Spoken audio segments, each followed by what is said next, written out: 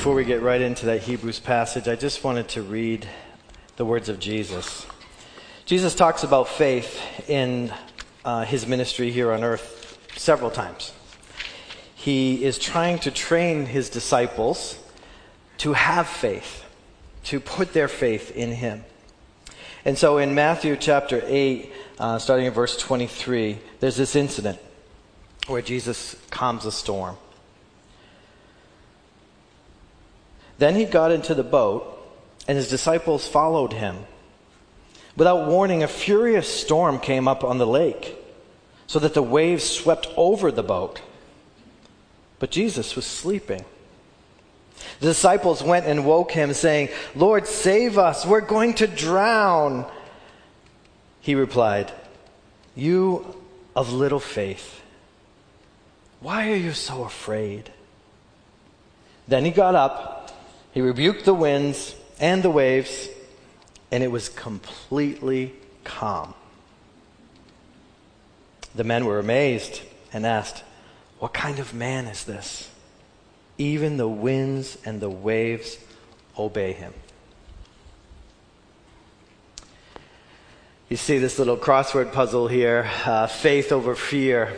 That's what I'm asking the Lord to help me to live into. And I hope that us as a church, we can live into it. Because there's lots of things to make us afraid, aren't there? Lots of storms. Whether it's COVID, the Delta, the this, the that, whether it's, unemployment, whether it's difficulties with your health. There's lots of things that can make us afraid. But Jesus calls us to have faith in him. To put our faith, all of it, in him. And Abraham is called the father of our faith. Often we don't think of it that way because we're kind of like the New Testament people. We're the Jesus people, and we kind of think that everything started with Jesus, but it actually didn't. It started with the creation of the world and God's plan. And one of the main men of faith that he used is this man named Abraham. His name was actually Abram, and so sometimes when you read in Scripture, it's Abram, the abbreviated version, but then God changed it to be Abraham. Why is Abraham called the father of all who believe? Well, Abraham believed the Lord, and it was credited to him as righteousness.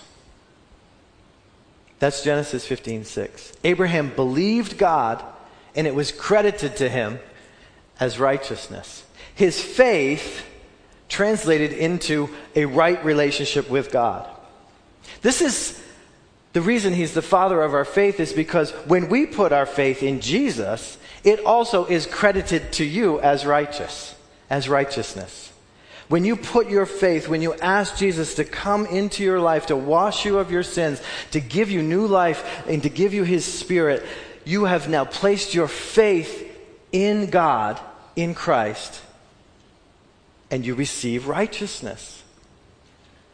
So Abram is the first one who we see here in this passage that is going to take up a lot more time than some of the other ones that we looked at last week. I don't know if you remember, but when we were kids, there was a song that we sang, and I wonder if you could sing it with me this morning. It's called Father Abraham. Do you remember it?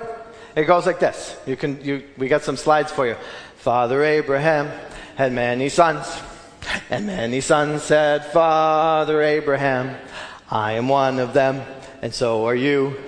So let's just praise the Lord." And then you remember it was like right hand, right arm, right foot, left. I'm not that coordinated, so we're not going to do that part. But this idea that we are all children of Abraham sometimes gets pushed to the back of the closet. It's like an outfit you don't wear anymore. But I want you to wear it. God wants us to wear it. God wants us to identify ourselves and our walk of faith with him, with our father Abraham. And so we're going to study him this morning so that we can understand, not just that crazy song that we like to sing. It was fun. As a kid, we liked it because it ended with turn around, sit down, right? And it was like, I think the Sunday school's teacher's salvation, right? She let you get all your movement out, and then it's like turn around, sit down. Now we're going to pray or have our snack or whatever, But it was a great song because it beat into our heads this truth that everybody who believes in Jesus Christ is a child of Abraham. We often say a child of God. There's lots of songs about that to tell us that we're a child of God. And we are, and Abraham was as well and is as well. But we are children of Abraham. If you belong to Jesus Christ, you are a son or daughter of Abraham. You have been grafted into his family tree. So this was obvious to the hearers of this sermon in Hebrews, the people who were preached this message for the first time, because they were Jews who had come to Christ. They always identified with Abraham as the father of their faith. The original hearers of this message in Hebrews, they didn't need a review session like we're having. Who is Enoch? Who is Noah? Who is Abel? We have to review because it's not so ingrained in all of our society and all of everything that we've learned. But for these hearers, that's what they had grown up knowing.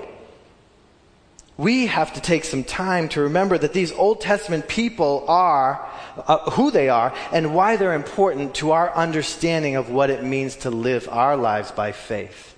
They teach us things through their lives. And God uses that to expand our faith and to help us to grow. Abraham, of course, gets the largest section of the preacher's message here in chapter 11. Abraham is known as the founder or the first patriarch of Judaism. And here's his family tree. So Abraham married Sarah. They had a child, Isaac. Isaac married Rebekah. He had a son, Jacob. And then there's the 12 sons of Jacob, the 12 tribes of Israel. Right? So Israel was born through Abraham. Abraham's the grandfather of all those boys, the great-grandfather of all those boys. So it's important for us to remember that he's the founder of Judaism, and because Christianity grew out of Judaism, he's the founder of our faith as well.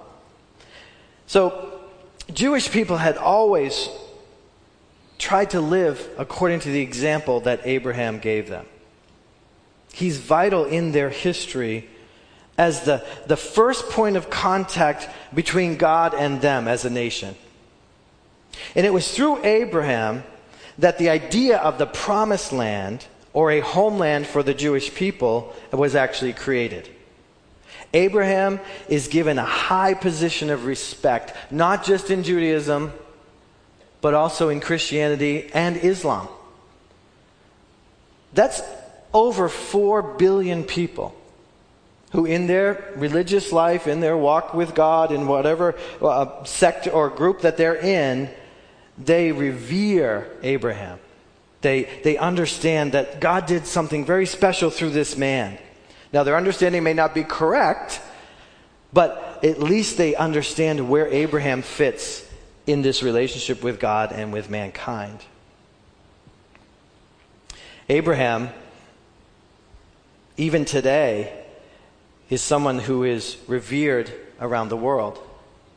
This is how this fulfillment of the prophecy, the promise that God gave, that Abraham would be the father of many nations.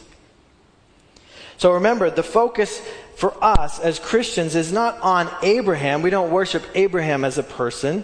We worship Jesus. The focus is to stay on Jesus as we go through this time of understanding these Old Testament people. We never are to get distracted by them. They're to help us to see Jesus more clearly. So our focus of our faith is on Jesus and Jesus alone. So next slide, Andrea. God wants us to be a people of faith.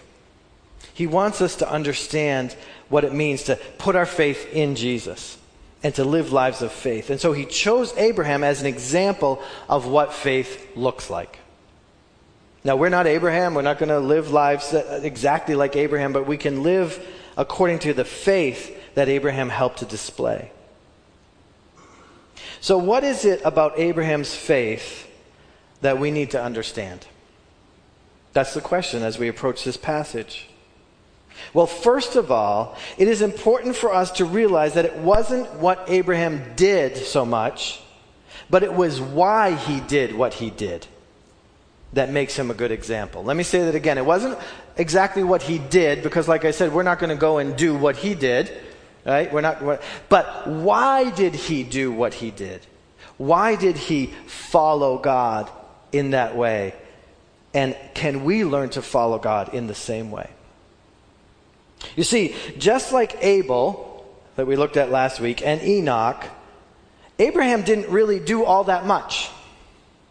He didn't build any big mansions. He didn't settle any cities. He didn't build any temples to God.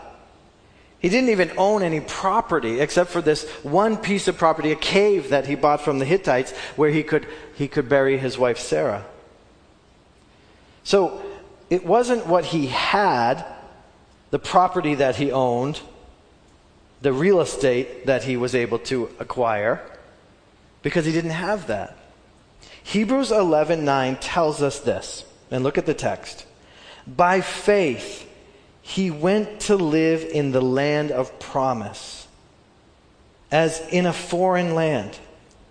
He lived in tents, as did Isaac and Jacob, his son and his grandson. He lived in tents, like tent people, like homeless people under the bridges in cities, and like refugees who have to, and like people who go camping. Those people live in tents. They don't live for very long in tents. Those people who go camping, they end up with poison ivy like I did last weekend. But he lived the rest of his life as a nomad, as a tribe of people who would set up their tent for a while in one place, and then they would move on from there and move on from there. All within the boundaries of what was one day be the nation of Israel, the promised land that God promised to his descendants. So if he didn't have all that much, and he didn't do all that much or build all that much, why does God find him so impressive that he would make him the sample, the example of what it means to live by faith for all believers? Well, Hebrews 8 says, it is by faith Abraham did something. He obeyed. By faith he obeyed. When he was called to go to a place that he was to receive as an inheritance, a place he'd never been before, like Tanya said, a place that he didn't know what the climate was like, what it was going to be like at all, he took everything he had, he loaded it up, and he went there. He obeyed. He believed in God and in the promises of God in such a way that when he heard the promise, when he was called by God, he obeyed and then he went out. He didn't just believe and say, well, that's a good thing to believe. It actually worked its way into his actions. It worked its way into his whole life. And actually, his whole life began to depend upon that belief. If you think about this, it's similar to when Jesus called his disciples. When we have recorded in the Gospels that Jesus went up to these men who were fishermen or wherever they were, and he said, come follow me. I'll make you fishers of men. And they did it. They dropped their nets and they followed him. So they had that same trait that Abraham had, that he was willing to go, not really knowing what it meant to be fishers of men, but willing to follow because the Son of God, Jesus, called them to follow. They had been prepared somehow by the Holy Spirit to respond in such an obedient way. You see, Abraham put his faith in God's promises. And when God called him to move, he moved. So when God told him, go from your country and from your kindred and from your father's house, in Genesis 12:1, to a land that I will show you, he went.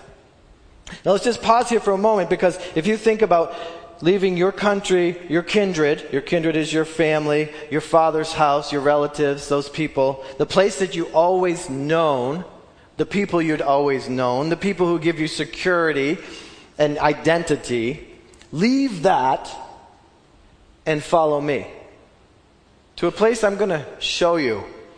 So he didn't even give him a map or pictures on his phone to say, this is what it looks like there. This is what you'll be doing there. He just said, come follow me, like with the disciples and Jesus.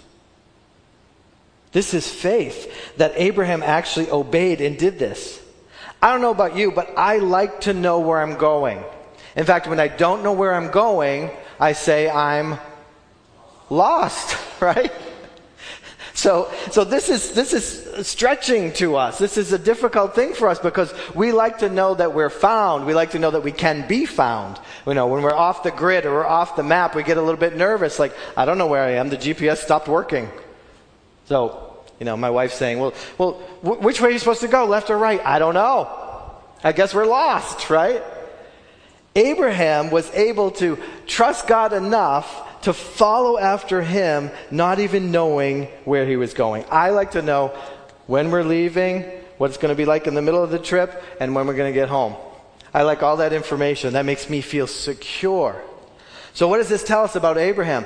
His security was not in his family, not in his country, not in his neighborhood, not in his job. His security was in God.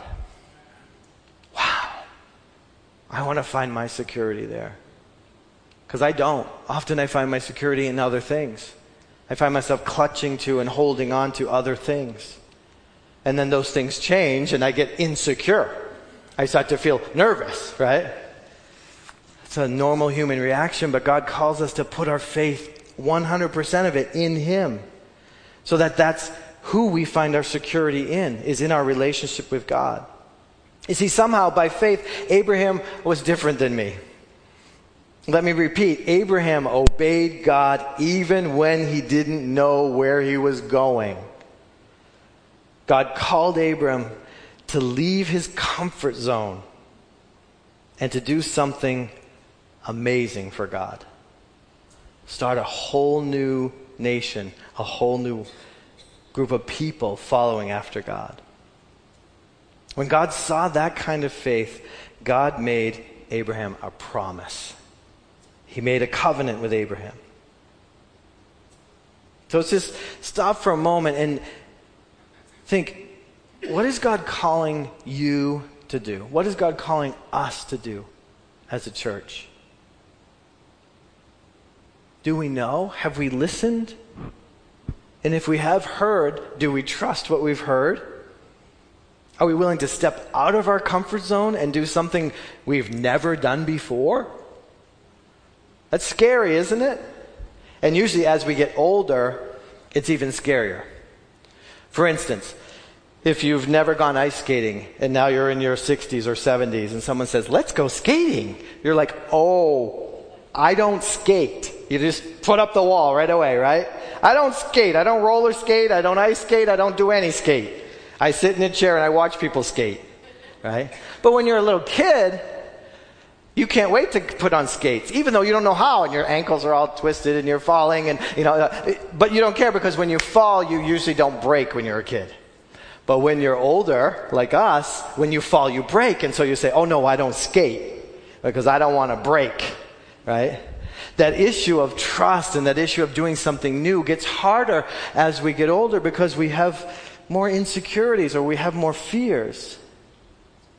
But if God's calling us to do something, and it's something we've never done before, and we know it's Him calling, we need to fall into line with Abraham and need to fall into line with the disciples and follow Him, even though we don't know where we're going. Our security, our safety needs to be found in God. The Apostle Peter was a great example of this when he stepped out of that boat, wasn't he? There was other disciples in that boat. Jesus was out walking on the water, and he says, come on, join me. And Peter did it. Crazy as that might seem, he did it, right? He took a step of faith and walked on water. He gets to now be famous for that, right? We all looked at that and say, wow, I don't know if I could do it. But if you know the promiser of the promise, then it's worth taking the risk. If you know that God is a God who is always with you, who will not harm you, but is here to bless you and to help you through life, then you will take that risk.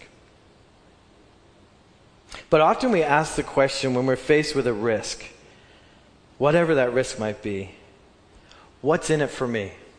We want the risk to be worth it. Often you take a risk, whether you're an investor or you're doing something completely new. You'll take the risk if you know the reward is going to be big enough, right? You'll put that money down if you know the reward is going to be greater than the risk. Well, let me remind you of what God said to Abraham in Genesis 12, verses 1 through 3. Because this is what made it worth it for Abraham to pack everything up and to go. Genesis 12, 1 through 3 says this, "Go from your country and your kindred and your father's house to a land that I will show you. And I will make you a great nation." Andrea, did we have these slides? 1 through 8? No? All right. I'll just go over it myself. "I will make you a great nation. I will bless you. I will make your name great so that you will be a blessing. I will bless those who bless you, and I will curse those who curse you. And in you, all the families of the earth shall be blessed." That is the covenant that God made with Abraham, which made Abraham brave enough to step out in faith, to leave everything he knew, and to follow after God. There's 8 promises packed in those 3 little verses. I'll go over them. I will show you. That, to me, is exciting. To let God show you the way to go. He is the shepherd. He's the one that guides us. He's the one. We're not in charge. We're not guiding ourselves. We're not out there on our own. If someone's going to show you something, I don't know about you, but that gives me comfort. Even if it's, here, I'll show you how to use that saw. I don't want to saw off my arm. Someone says, "Let me show you," and then they give you a demonstration, they show you, and then you calm down, you have more peace because you know that, okay, I saw it happen, I saw this take place, I know how to use that. The fact that God himself, the creator of the universe, will show you anything is a huge deal. Let that sink in. So that's the first thing he says is, "Come with me, I will show you." Jesus says, "I'll show you how to be fishers of men." I will show you. Number 2 is, I will make you a great nation. Number 3 is, I will bless you. Number 4, I will make your name great. Has that come true? 4 billion people, over 4 billion people on the earth revere Abraham as the founder of their faith. I will make your name great. You will be a blessing to others. You yourself will be able to be a blessing to others. That's a big deal. When you get in that blessing flow, you can never get enough of that. You're blessing others, God is blessing you so that you can bless others, and it's a beautiful thing. I will bless those who bless you. So those around you who are part of what you're doing, who are blessing you, will receive that blessing. But I will also curse those who curse you, which to me sounds like protection, right?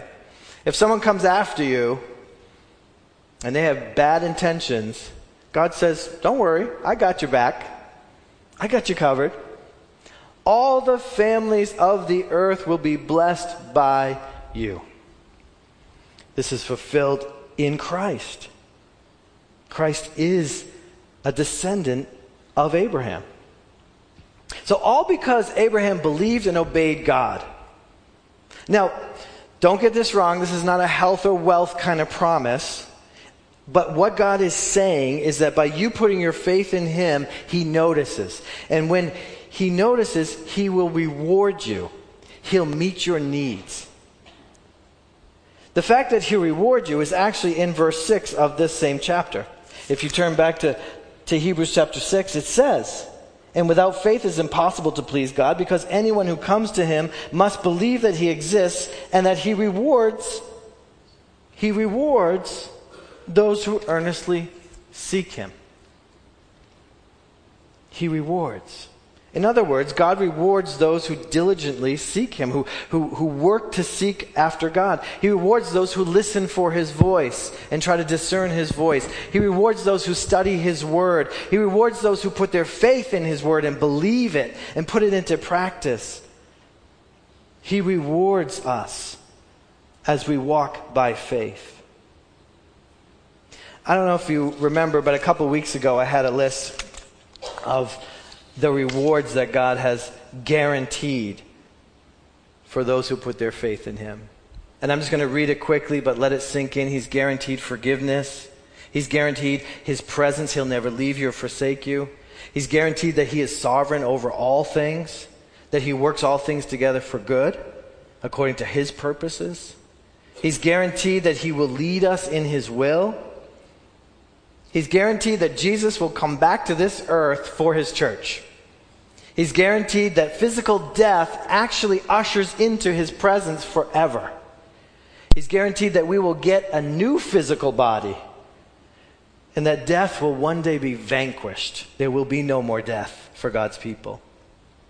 That we will be transformed into his likeness. All the yuck in our lives will be gone because it's been replaced by the image of Christ, fully formed and complete in us. And he's guaranteed that one day we will be reunited with all those who have also died in Christ. These are the rewards. There's many more in Scripture, but these are the rewards that God has for his people. So my last point this morning is from Hebrews chapter 11, verse 10. Abraham, it says, was looking forward to a city that has no foundation, whose designer and builder is God. All of his life, Abraham lived in a tent. He lived in a temporary housing because even the place that God led him to wasn't his final destination, and he knew it. He didn't cling too much to the things of this world. He knew that there was a world that God had designed, a heavenly city that would be his final destination. A heavenly city whose designer was God. Now that's the kind of city I want to live in. There's no pollution in that city. There's no crime in that city. There's no overcrowding in that city. There's no poverty there. I mean, we think of cities sometimes very negatively because they're filled with sin and sinners. And people are shot there every weekend and all kinds of horrible things happen. But this city is a different kind of city. This is the kind of city that God designs. And God is a God of love, and God is a God of perfection. So can you imagine that city? I can't. I can't imagine what it must be like. Heaven tells us that no mind can actually comprehend what it's going to be like. But it's the perfect city. In the book of Revelation, in chapter 21, we see the city, the bride, the church coming down from heaven, coming down. There's a description that the prophet tried to give us, but it's the most beautiful thing that you could ever imagine. It's the most beautiful existence that you could ever have. So life here on earth is like living in a tent. You don't want to live in that tent for too long, right? It's just a tent. But life with God forever by faith in Jesus Christ is like living in the most amazing, elegant, awesome mansion you could ever live in. Jesus actually said to us in his word, in the gospel, don't let your hearts be troubled. Trust in God, or have faith in God. Trust in me as well. Because in my Father's house are many rooms. And if it were not so, I would not have told you. I'm going there to prepare a place for you. And if I go and prepare a place for you, I will come back and I will take you to be with me, that you also may be where I am. You know the way to the place where I'm going. Thomas, the disciple, says, I don't know the way. So Jesus he humbles himself to answer those kind of questions in us because we're children, right? We don't know everything. He says, I am the way. I am the truth. I am the life. And no man comes to the Father except through me. When we put our faith, all of our faith in God, when we do what he wants us to do, which is to trust in him completely, the promises of God are amazing. But they're not all for the here and now. They are for the future. So we have to hold very lightly to the things of this earth. We have to make sure that our investment, the investment of our lives, our time, our talents, our treasures, is for glory, is for heaven. We're not here to just build big houses and drive big cars and live in, amazing neighborhoods. That's not the existence that God has for his people. He has something much better than the best that we see here. And when we trust in Christ, when we know that it's him alone that gives us salvation, we can walk through that door and be welcome into God's presence. Now, by faith, and in eternity, in every way, completely. So the question always comes down to, can I trust that message? That putting all of my faith in Christ brings me into such a relationship with God that my eternity is actually guaranteed. That's the question every one of us has to ask. And I believe we don't just ask it once. I believe we have to keep asking it to stay fresh in our faith. Because we can, at a certain period of time in our life, draw very close to God, very close to his word, live our lives according to it, obey it, follow it, see the blessings that come through it, give those blessings to other people. We can be in that flow. But there are times when storms pop up and knock us off course. And when those storms pop up, it does seem like Jesus is sleeping. Wait a minute. What's he sleeping for? He needs to help us. And he's more than willing to do that, but he wants us to live by faith in his help. By faith, knowing that he will help. Jesus was asleep in that boat. If those disciples didn't freak out, and the boat was starting to go down, and you think that they were all going to drown, think about it. There's just no way. Maybe he had to get a little water on his face while the boat's going down, and then he'd wake up and say, oh wait, boom.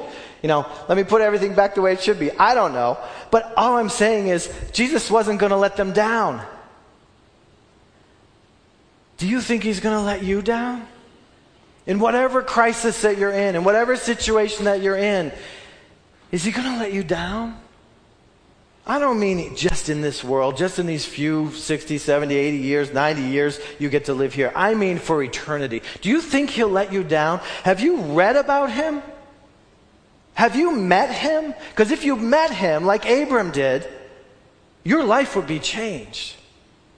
And yeah, when you go through those storms, maybe you get disoriented and turned around. But look, the way back is through Jesus. The way back is through who he is and he will always be. He never changes. He's never going to change. He's always going to be a forgiving God. He's always going to be a rewarder of those who diligently seek him. He's always going to be there for you. He's never going to leave you or forsake you. So even when it feels like he has, hold on to the truth of God's word.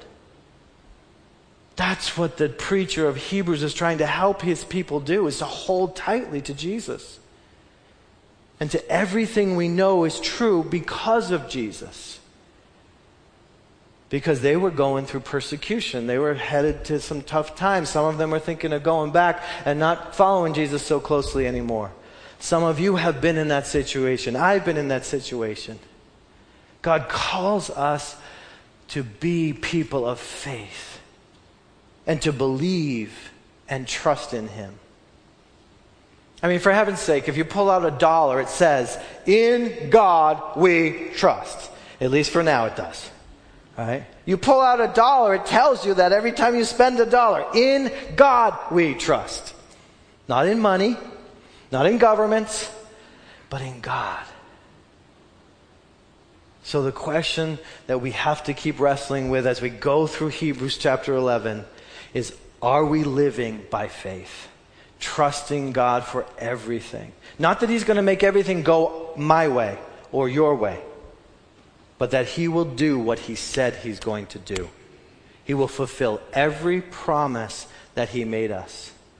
And Abraham is a very good example, because billions of people on the earth today trace their lineage to Abraham by faith. Christians do it through Christ. Others, I don't know. We're not in a study of world religions right now. But Abraham is revered on this earth today in every nation that exists, because God said it. And when God said it, it's settled. Amen? I know that sometimes situations in life are not simply solved. There's very difficult situations. Some of you carry very heavy burdens with you, and the burden is still going to be there when you go home. So the encouragement that we need to have is that God is in control, and that ultimately, in the end, he settles all of this. He calms the storm. He brings peace to our hearts, believing and knowing God through Jesus Christ. If you don't know Jesus, I want to pray for you this morning. If you don't know him like that, if you know about him, but you don't really know him enough to trust him, I want to pray for you before we sing this song. Because I want things to be well with you. The song is, "It is well with my soul." Things can't be well with you if Christ is not the center of your life, if you haven't put your trust in him. You'll be in turmoil, you'll be in torment without Christ. Let's pray. God, we just thank you so much for your message. We thank you for Abraham and his obedience and his example for us. Increase our faith. Lord, if there's anyone here who has not put their trust in Jesus 100% for their salvation and for their eternal life, I pray that today would be the day of salvation. Today would be the day that they just take the risk, knowing the reward is amazing. So Lord, we thank you for your presence here with us. As we sing this song, would you work in our soul, in our mind, and in our will, and in our emotions, to line us up with Abram, with the early disciples, with those who followed you no matter what, because they knew that it was guaranteed that the promises that you have made would be theirs one day. In Jesus' name, amen.